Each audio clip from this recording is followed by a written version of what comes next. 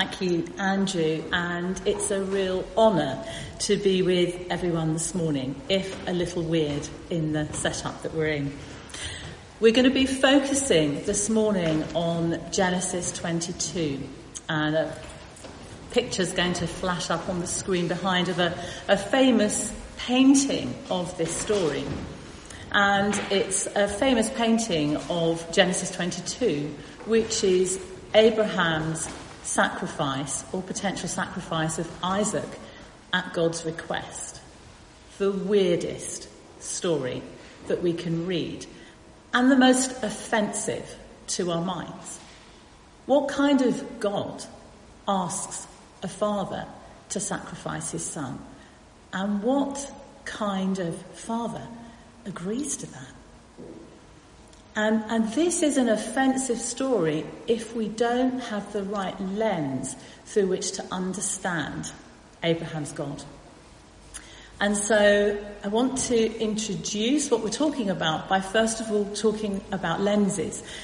Now this is quite pertinent for me because I can't see very well with these glasses. I'm due new glasses, and buying glasses in a pandemic is really, really hard. And I was hoping to have my daughter-in-law, Martha, who's an optometrist, come with me, but because of COVID, she wasn't allowed to. And so I visit an optician's. Guy has to stay outside. I have my temperature taken before I go in. I'm wearing a mask. I'm socially distanced. And I'm introduced to the world of lenses. I had no idea how complicated it was. And if you've ever seen the Michael McIntyre sketch of visiting the opticians, I really recommend it. It's hilarious. But I felt like Michael McIntyre. I'm in the opticians and I'm like, I am here because you are the expert. You know about eyes, you know about lenses.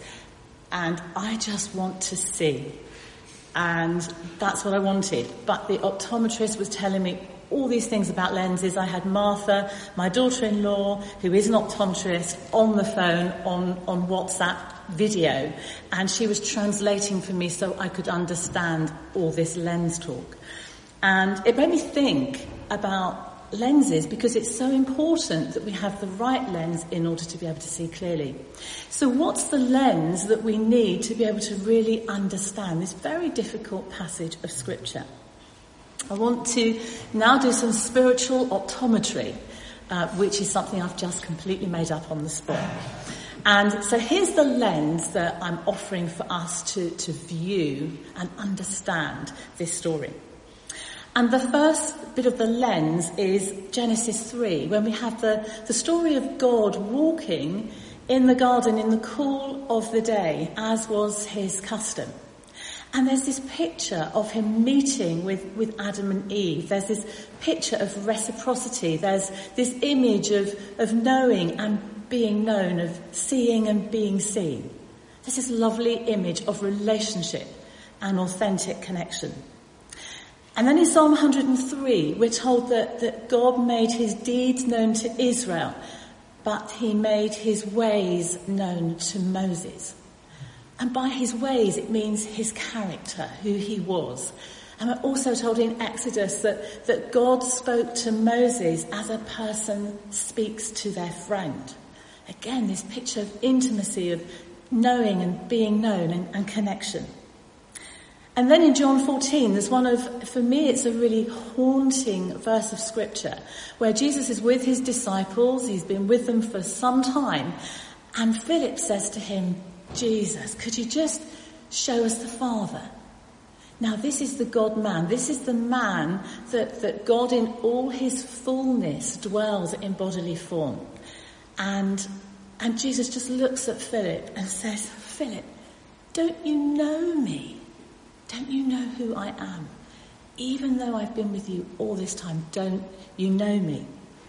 And then in Mark 4, we've got this other image, and there's another picture that goes with that of Jesus. And he's asleep on a boat, and his disciples encounter a storm. And they're really frightened. It's a massive storm, and Jesus is sleeping.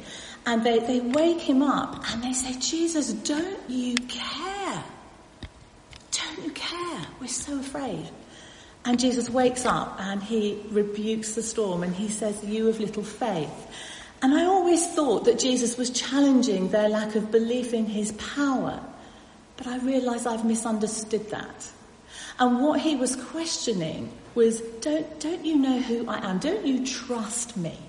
Where's your faith? How can you say, don't you care about me? And then, of course, in John 15, we've got that wonderful, wonderful sentence. Greater love has no one than this, that he lay down his life for his friends. And that picture of the crucifixion and Jesus on the cross, this is how much we're loved. And so if we're really going to understand Abraham's journey, we need to understand it through the lens of this God who wants to be known and seen, who wants us to be certain of his affection towards us and his goodness. And the degree to which we really are persuaded and experience and trust in the goodness of God is the degree to which we will be able to live a life of radical discipleship. And so this is an unfolding story of Abraham learning and understanding about the goodness of God that enabled him to be radically trustful, not just radically obedient. So we're going to unpack this, and I'm going to do a whistle-stop tour of several chapters in Genesis to begin to unpack and understand how Abraham is understanding this God and knowing this God. So I'm going to start in Genesis 11. And the reason I'm starting there is because what I plan to do is also weave in our own story and my own journey along with Abraham's. So I'm going to sort of weave them together. And so what we read in chapter 11 is that Abraham's father is called Terah. And he had 3 sons, Abram, Nahor, and Haran. And what's interesting, the Bible tells us here that Haran died in Ur of the Chaldeans in the land of his birth. And that must have been devastating for Terah. And we're also told that in verse 31, Terah took his son Abram, his grandson Lot, the son of Haran. And actually Lot would have been very important to Abraham. That was his nephew, the son of his dead brother. And that kind of explains why Abram was so connected with Lot. But together they set out from Ur of the Chaldeans to go to Canaan. Now this is interesting. So Terah also sets out for Canaan. But it says this, but when they came to Haran, they settled there. And I listened to a talk that I wish I'd never heard because it really has impacted my life. And you know when you hear a truth and it resonates with your spirit and then you think, I wish I didn't know that, I wish I hadn't heard that, but you have heard it and it has landed. And this talk by Katia Adams really landed with my spirit. And she opened the scripture up and she said, isn't it interesting that Terah stopped at the place that had the same name as the son that had died? And she made this point that our unprocessed pain can actually stop us from moving into the promises that God's got for us. And I just invite you to bookmark that because I'm going to come back to it. It's relevant to our personal story. So Genesis 12, which was unpacked for us last week by Chris, the call of Abram when the Lord says to him, go from your country and your people, leave it all and go to the land that I will show you. And Chris said last week, you know, that call from God must have been something very obvious and clear for Abraham to just up sticks and leave with everything he owned. And we don't know how God did speak to Abraham, but we do know it must have been pretty clear to do something so drastic. And I think the last time that I did something so drastic was probably when I was in Bethel. I'd gone for a course and I really sensed that God was saying it's time to leave everything, sell your home. It's time for Guy to give up his job and to come here for a time of equipping. And unlike Abraham, who just said, okay then, I'll do that, I just said, no, I don't think so. Doesn't sound like a great plan at all. because we have a life to think about, we have a pension to think about, we have security to think about. And but still it wouldn't go away. It was a nagging feeling in my spirit. It was an unsettledness, a holy unsettledness. We were supposed to do this. And so I kind of made a deal, and I said, okay, God, if this is you, and it's not some Dorito that I had last night, then you need to tell Guy. You need to tell him yourself. And I felt fairly smug, because, you see, I know Guy really, really well, much better than God. And Guy had worked for the same company for 42 years. He'd had the same breakfast for about 50 of his 64 years. He doesn't do change. And so I was pretty confident in this deal. And so when I returned from Bethel and Guy said, I feel God saying it's time to leave my job and trust him for the what next, I was like, okay, that's pretty clear. And so that's why we did what Abraham did, and we sold up and we left. Now, the interesting thing about what happened next, so Abraham's had this great promise from God, hasn't he? I'll make you into a great nation. I'm going to bless you. I'm going to make your name great. You're going to be a blessing. I will bless those who bless you, and whoever curses you, I will curse. And all peoples on earth will be blessed through you. What a promise that he's holding on to. Wow. And then the next thing we read is Abraham in Egypt. Abraham, he hasn't had his name changed yet. And there he is, and we read, oh my goodness, it's a time of famine, it's a time of challenge. And Abraham says, oh gosh, when they see what a beautiful woman you are, he says to Sarai, when they see you, then they're going to kill me, but will let you live. So let's say you're my sister. That's actually half-truth. Sarai was his half-sister. It happened a lot in those days. Say you are my sister so that I will be treated well for your sake. And so that's what happened. And Pharaoh saw she was beautiful, and so she was taken to be one of Pharaoh's wives. Now, hang on a minute.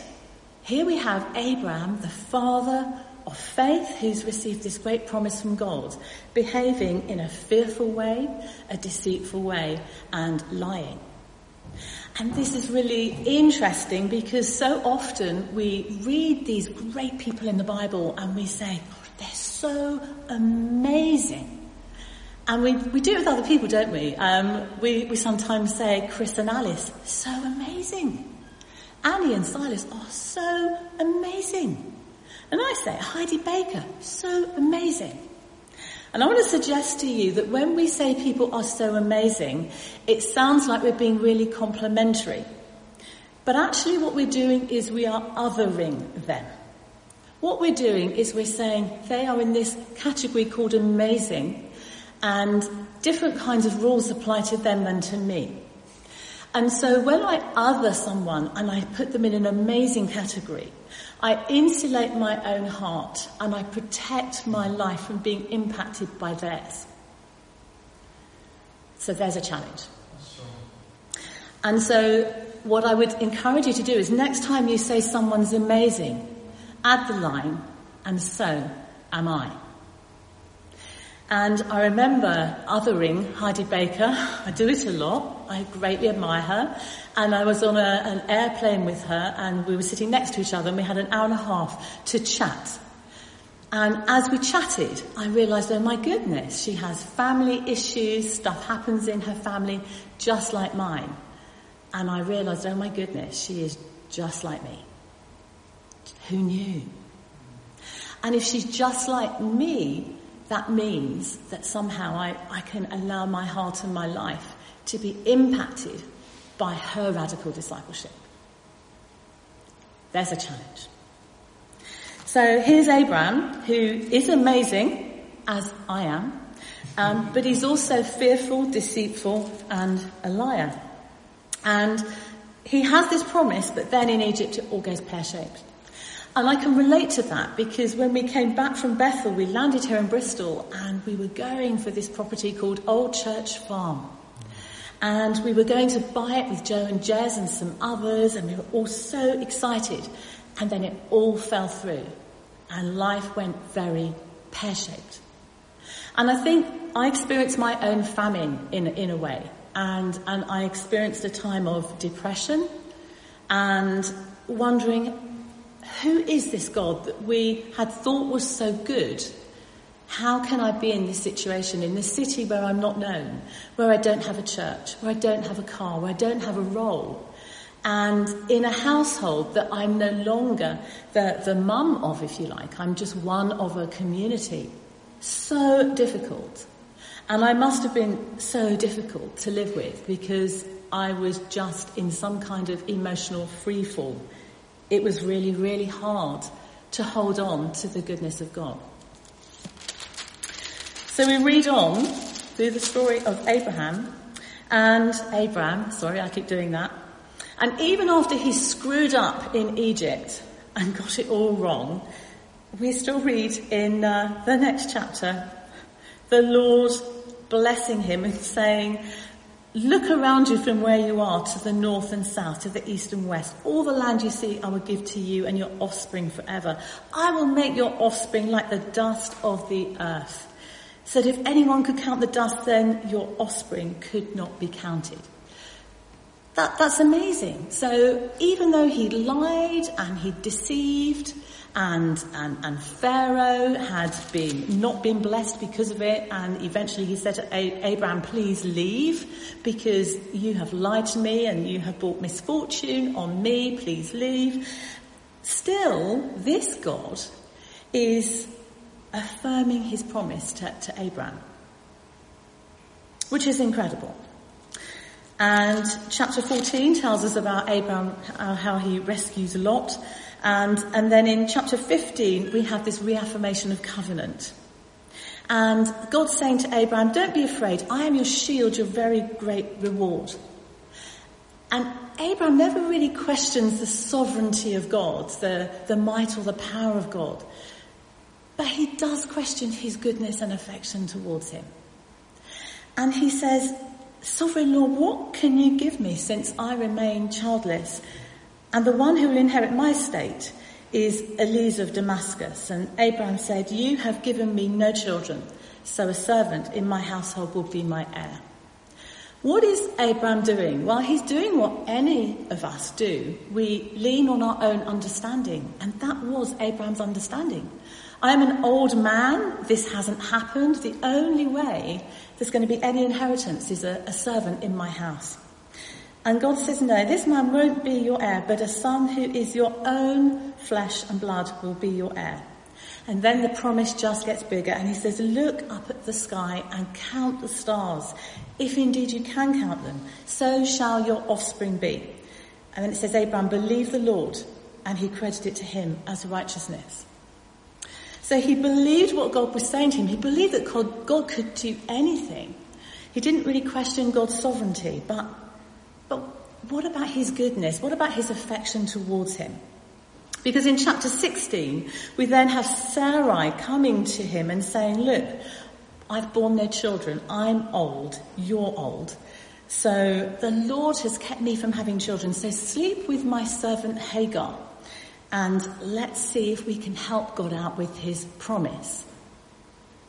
And so Abraham agrees to what Sarai has said. He sleeps with Hagar and she conceives. And as soon as she's pregnant, it all goes wrong again. And Sarai blames him, saying, you're responsible now because it's your fault that I feel she's despising me and you're to blame. We see this happens in marriage a lot. It's called the blame game. We're really good at it.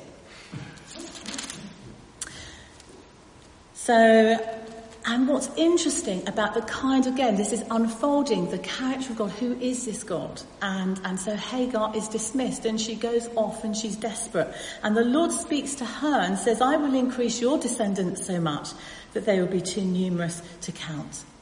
And so this God is saying, I'm going to bless you. Even though Abraham was working from a place of his own understanding, I'm still going to bless. I'm still going to bless. And she says, oh, this is the God who sees me. This is the God who knows.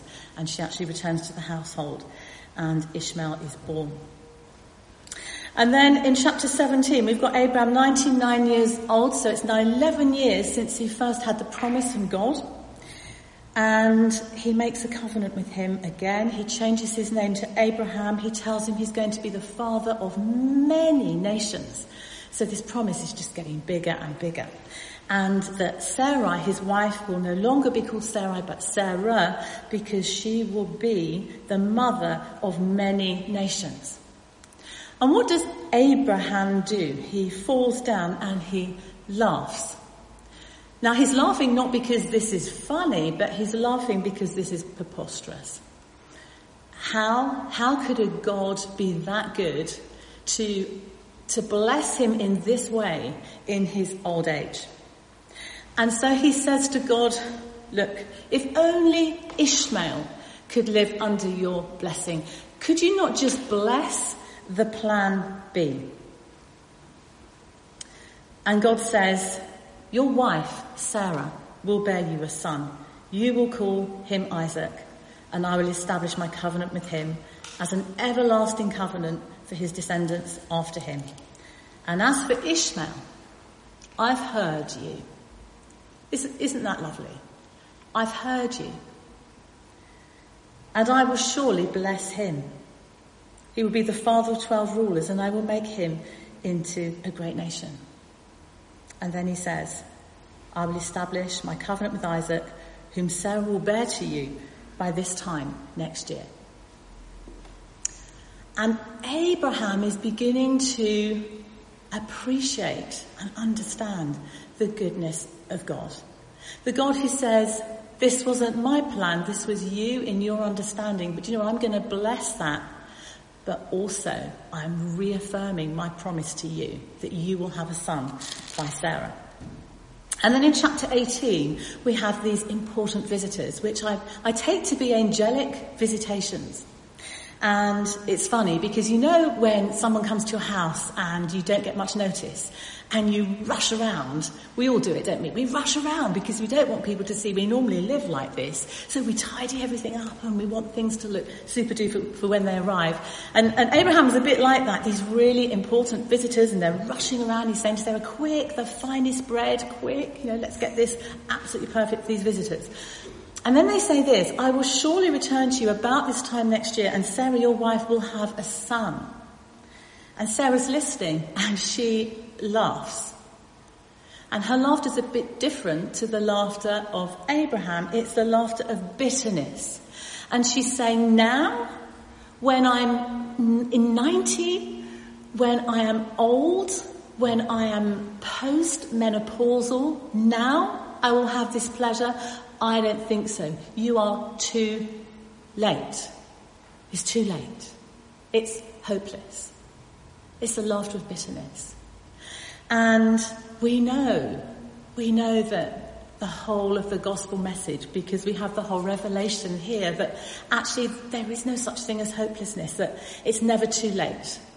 And we're reminded of the story of Lazarus when he'd been in the tomb for 3 days, and Jesus arrives and the sisters say, oh, if you'd been here, this wouldn't have happened. You're too late. And we know he calls Lazarus out of the grave, and he walks out in his grave clothes. But it's never too late. But Sarah was bitter. And I just need to grab my journal at this point, stand in the right place, because I don't know about you, but I sometimes get really bitter about what's happening with my relationship with God. And we moved from where we were to this tiny flat in which I just got downer and downer. I think I was close to being actually depressed. I was waking up crying most days. I don't, where is God? What is he saying?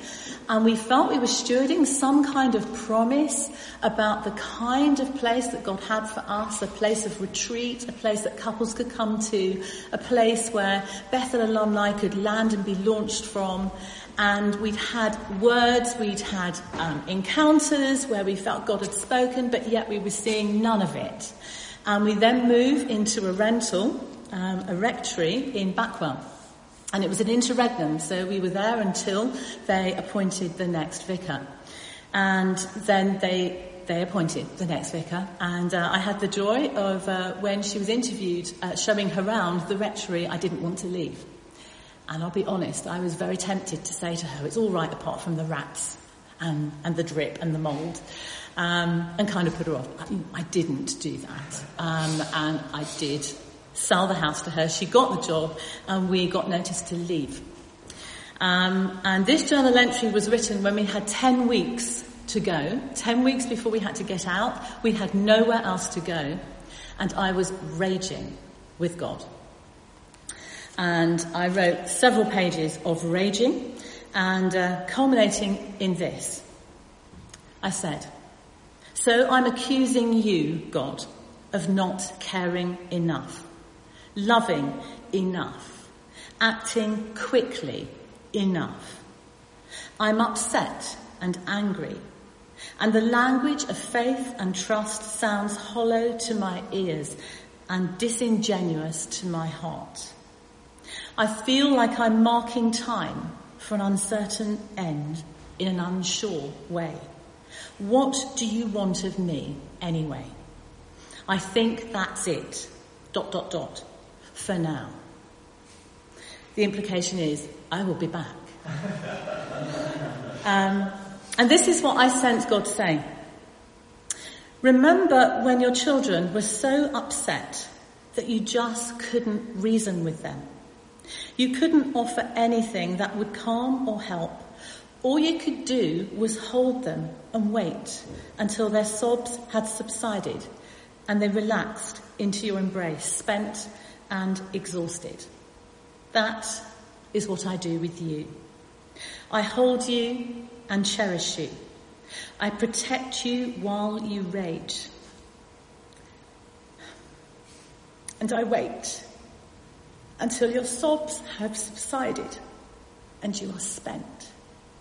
I wait until that moment when you relax into my arms. I wait until your agitated heart is calm, and then I speak. Right now, I'm holding you. I've got you, and you are safe. That's all you need to know right now. And we were up against it. We rang a moving company and we said, we need to book a date for moving. And they said, where are you going? And we said, we don't know. Hopefully within a 5-mile radius of where we are now, but we didn't know. And I identify with Sarah. I identify with her hearing about this promise and thinking, you're too late. Too late. We read on. And again, there's this unfolding story of Abraham daring to believe that he can trust in this God that he's beginning to know. And there's the whole piece where God says, shall I hide from Abraham what I'm about to do? He will surely become a great and powerful nation, and all nations on earth will be blessed through him. And so the Lord says, I will tell Abraham what I'm going to do. And he speaks to him about Sodom and Gomorrah. And there's this lovely interchange between Abraham and God, where Abraham's saying, surely you wouldn't destroy the righteous with the unrighteous. Far be it from you to do that. Surely you're the God who does the right and just thing. Listen to his words. He's beginning to understand who this God is. And he says, if there were 50 righteous people, would you destroy it? And God says, no, I wouldn't destroy it for 50. And then he says, what about 45? And there's this wonderful exchange where he goes down to 10 each time. God's saying, no, if I find 10 righteous people, I will not destroy.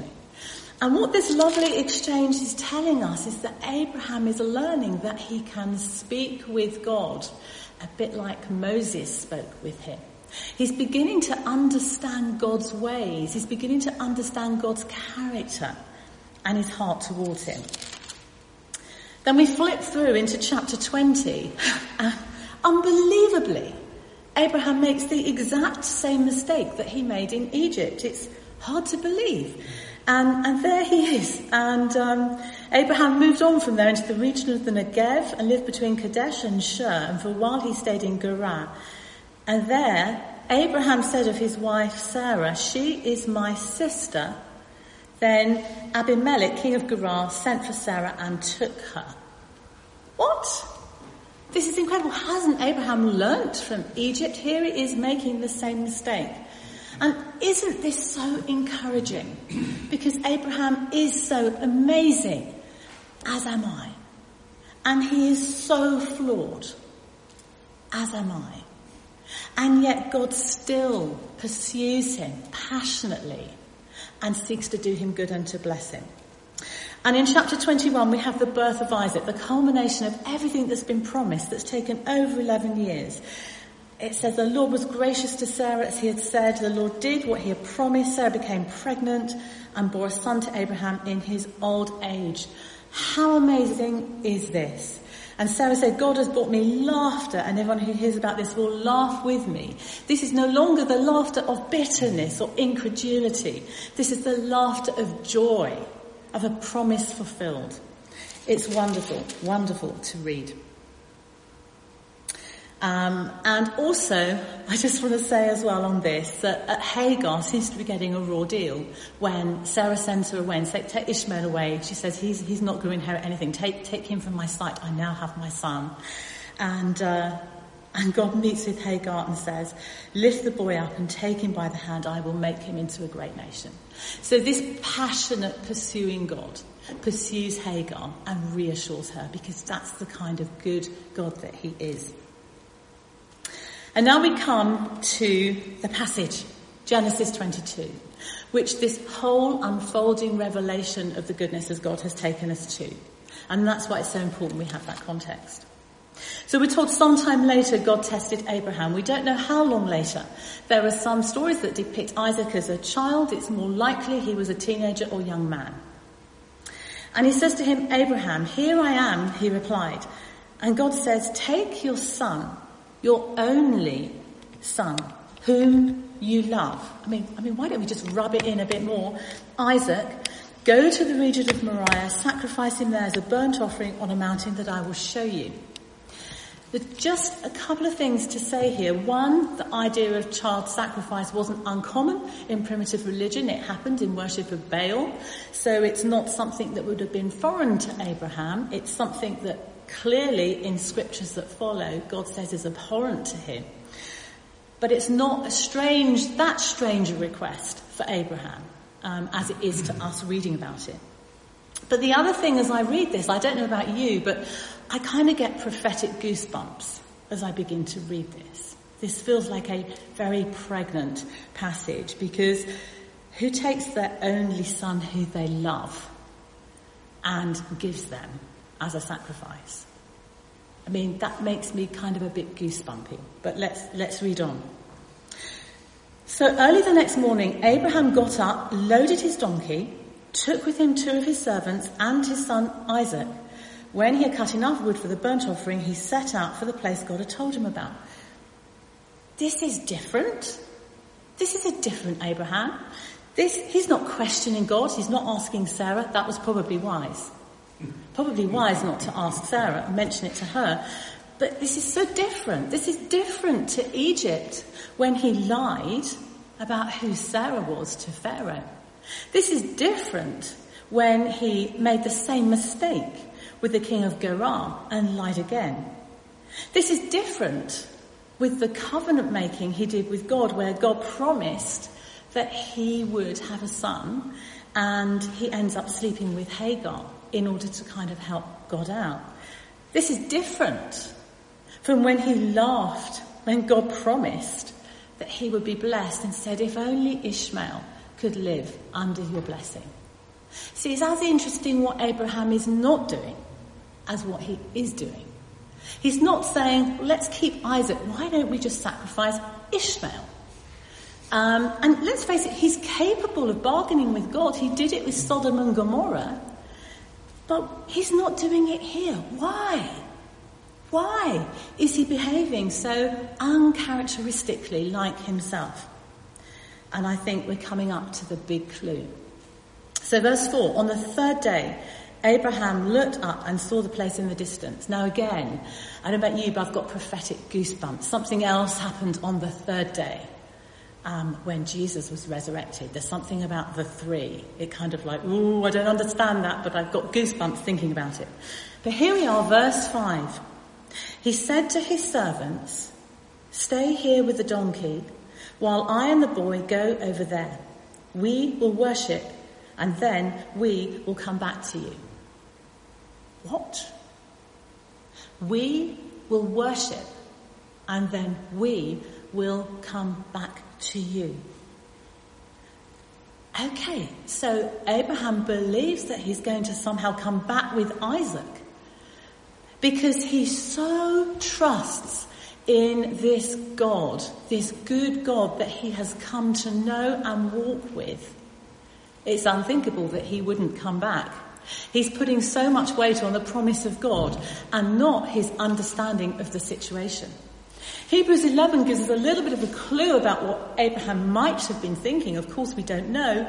But in Hebrews 11, it says, he might have reasoned that God could bring Isaac back from the dead and resurrect him. We don't know what was in Abraham's mind. We just know he is behaving uncharacteristically.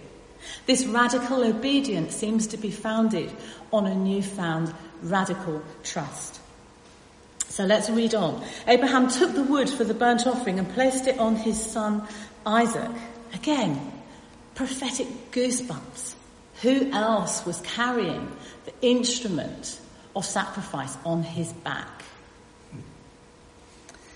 He himself carried the fire and the knife. As the two of them went on together, Isaac spoke up and said to his father, "Abraham, father."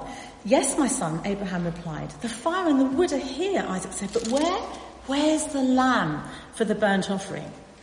Abraham answered, "God himself will provide the lamb for the burnt offering, my son." Again, prophetic goosebumps.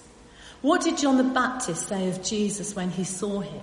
"Behold, the Lamb of God who takes away the sin of the world." I don't know the significance. All I'm saying is I've got goosebumps. So the two of them go on together. When they reached the place God had told him about, Abraham built an altar there and arranged the wood on it. He bound his son Isaac and laid him on the altar on top of the wood. Then he reached out his hand to slay his son. But the angel of the Lord called out from heaven, "Abraham, Abraham." "Here I am," he replied. "Do not lay a hand on the boy. Do not do anything to him. Now that I know you fear God, because you have not withheld from me your son, your only son." Abraham looked up, and there in a thicket he saw a ram caught by its thorns. He went over, took the ram, and sacrificed it as a burnt offering instead of his son.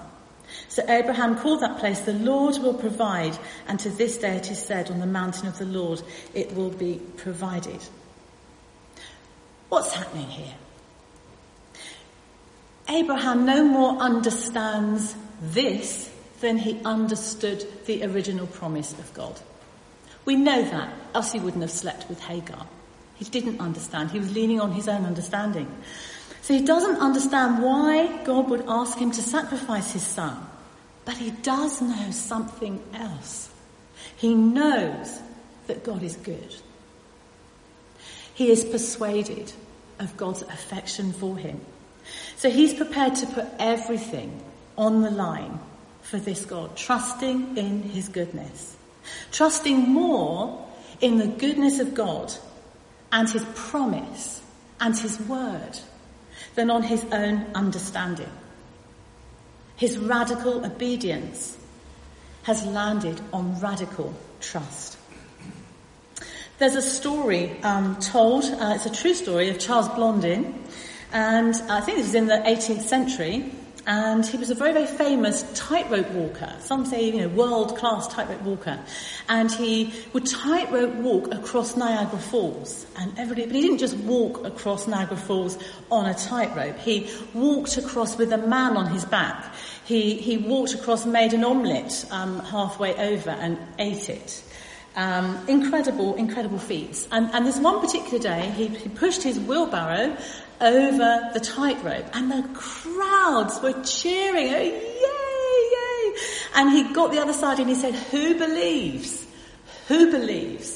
that I can put a man in this wheelbarrow and wheelbarrow him across on this tightrope across Niagara Falls?" And they all went, "Yes! yes, we believe you can do that. That's fantastic. Yes. And then he said this, who wants to get in the wheelbarrow? And the crowd went strangely quiet. And so with us, it's very easy, isn't it, to sing our songs of praise. He is so good. He is so good. And we can sing our praise. But would we get in the wheelbarrow? Would we live a life of radical obedience? And this is where our story weaves in, because we went from the rectory to the house we're in now, in the Birches. It was an amazing provision from the Lord, and we were there all during lockdown, and because it was a big house, we were able to go with our son and our daughter-in-law, and then our other son and his wife and their 2 new babies were able to join us, and we were all able to work from home, and it was an incredible, blessed time. And then they went, our daughter found she was pregnant during lockdown, which was so exciting. More grandchildren, our cup runneth over. So they understandably are having their first baby, so they want to move into their own place and establish their own family. Alex and Martha go back to their flat once the restrictions ease and lockdown ends. And I'm looking around thinking, okay, it's been 3 years, Lord. I've been faithful for 3 years. But enough's enough. It's time. It's time for me to have my own home. I have battled with you. I have argued with you. I have cried. I have wailed. I have wailed on some of you. Now is the time. And Guy and I were having lots of arguments about this, and Guy was wanting to trust God for this promise, but it all seemed a bit vague to me, this promise. I was laughing, and not because I thought it was funny. I was laughing because how is this going to happen? How are we going to have this retreat place? Our money is going down and down. It's going the wrong way. It's too late. We went to see Annie and Silas, and I whinged and wailed at them too. And they kindly gave us tea and cake and prayed for us, and were amazing. And soon after that, we found a house. It wasn't the house, but it was called Middle Barn, and it was a house. It would have enabled us to do all that we wanted to do. It didn't feel quite the house that God had put in our hearts, but we reasoned with our own understanding that this was a place that we could wait, and it was sensible to wait here, because here we could own a property outright. And here where we are, we're spending all this money on rent. So this seemed a good thing to do. So we put in an offer, and it was accepted. And we thought, great, that's a sign. This is clearly the right thing. This is what we need to be doing. And if God doesn't come through for us while we're here, it's a bit of an inconvenience. If God doesn't come through for us where we are now, we're totally screwed. So we reasoned, let's buy this house. The only thing was, I had a spiritual niggle. Like I had spiritual goosebumps, I had spiritual niggles. And the first niggle relates to where we started this whole conversation this morning. Back with Abraham's father, Terah. Do you remember he had a son, Haran, who died? And then Terah sets out for Canaan, but he stops at a place called Haran, which had the same name as his dead son. He stopped at the place of his unprocessed pain. And I heard that message from Katia Adams. It's the message I wished I hadn't heard. Because Middle Barn was part of a group of cottages called Church Farm Cottages.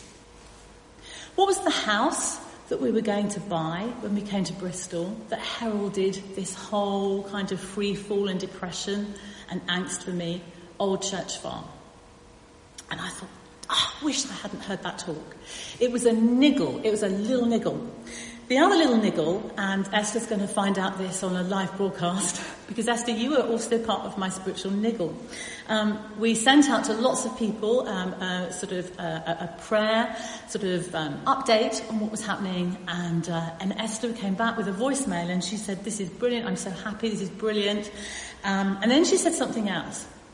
She said, "Actually, when you're paying out rent, it just feels like you're wasting money. At least that's how I feel." And that landed with me, because what I wanted to do was go back to Esther and say, "No, Esther, no. No, nothing is wasted when we are moving in God's purposes. and when we're responding to his invitation. Nothing is wasted. But I couldn't go back and say that. Why couldn't I say that? Because I was about to go for a safer option. I was about to buy a house, which would mean I was paying no rent. I didn't have those outgoings. It bothered me, it niggled me, because I am the kind of person that loves to lead by example. I am the kind of person that loves to be authentic in how I live life. I can't say something to someone that I'm not prepared to do myself. It bothered me that I couldn't go back to Esther and encourage her. And there were a few other niggles. Guy and I went away in a caravan. I reviewed the prophetic words we'd been given, and I felt uncomfortable in my spirit, but not uncomfortable enough to mention it to Guy. Because I wanted a house. It's been a long time. I want to make a home. I want to have a wood-burning stove. I want to have a kitchen that I love. There's lots of things that I want. So I didn't mention it to him. And then one day he came up and he bring me my cup of tea. Everything's going ahead by this point. You know, there's lawyers and surveyors and people. The wheels are in motion. And he comes up with a cup of tea, sits on the bed, and he said, "I've got a heaviness in my spirit." And I said, "Tell me about it." And he began to explain that he had just some checks in his spirit. Were we doing the right thing? And he couldn't explain it. And as I listened to him, I just had that, I can't ignore this anymore. And so I admitted to Guy that I also had some checks in my spirit. And we agreed together, okay, let's do this. Let's get in the wheelbarrow. Let's take God at his word. Let's trust that he is as good as we know him to be, as we're understanding him to be. Let's be radically obedient. Let's get in the wheelbarrow. And then before you think I'm too amazing, and so are you, I then said to Guy, what are we going to say to the agent? This is so embarrassing. I said, I know, let's say family issues we've had to pull out. I mean, come on, there's precedent for lying, isn't there? So Guy said, no, I'm just going to tell the truth. So he ran the agent. He said, we prayed. We believe that God has got something else for us and we want to wait. We'll understand if you don't want to work with us again. We have looked at over 80 houses, not with this one agent, but over 80 houses we've looked at. She just said, no, you must do the right thing. What happens? Let's go back to Abraham. The angel of the Lord called to Abraham from heaven a second time. And he said, I swear by myself, declares the Lord, that because you have done this and not withheld your son, your only son, I will surely bless you and make your descendants as numerous as the stars in the sky and the sand on the seashore. And then this bit, because he said that before, hasn't he? He's reaffirming the promise he's already made. Then he says, your descendants will take possession of the cities of their enemies, and through your offspring, all nations on earth will be blessed. Because this is such an important point here about legacy. The choices we make to be radically obedient have a ripple effect on our families and their families. And something that's in my heart is I want to leave a legacy, not just for my children, but for their children and for Esther.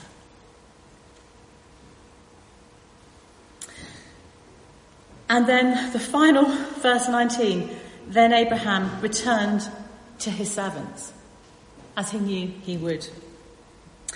And just an encouragement, we are in the middle of this journey. I'm not here telling you we have reached the promise. We haven't. We're still waiting for what we feel God has for us. But after we made this decision and we told the agent, we also had to tell an architect who was going to help us, somebody we've never met. He's the father of someone I coached. And we said, we're so sorry, how embarrassing. We've sent you all the plans and you've put some thought into this and now we're telling you we're pulling out. And he sent us this email. He said, the kingdom of God is real and it exists. Our privilege is to inhabit that kingdom and live it every day. You are both doing that, and as a fellow member, I am grateful. This is a thought, but if a piece of land came in view, I would be pleased to design a purpose-built eco-home as clothing on you both and the call you have from the God we both seek to serve. And I don't know what that means. I don't know whether we're going to somehow find some land. Who knows? But I do know that if God can provide an architect willing to build us a house to clothe our vision, then he can provide whatever is needed. I can trust him. And so this is our invitation.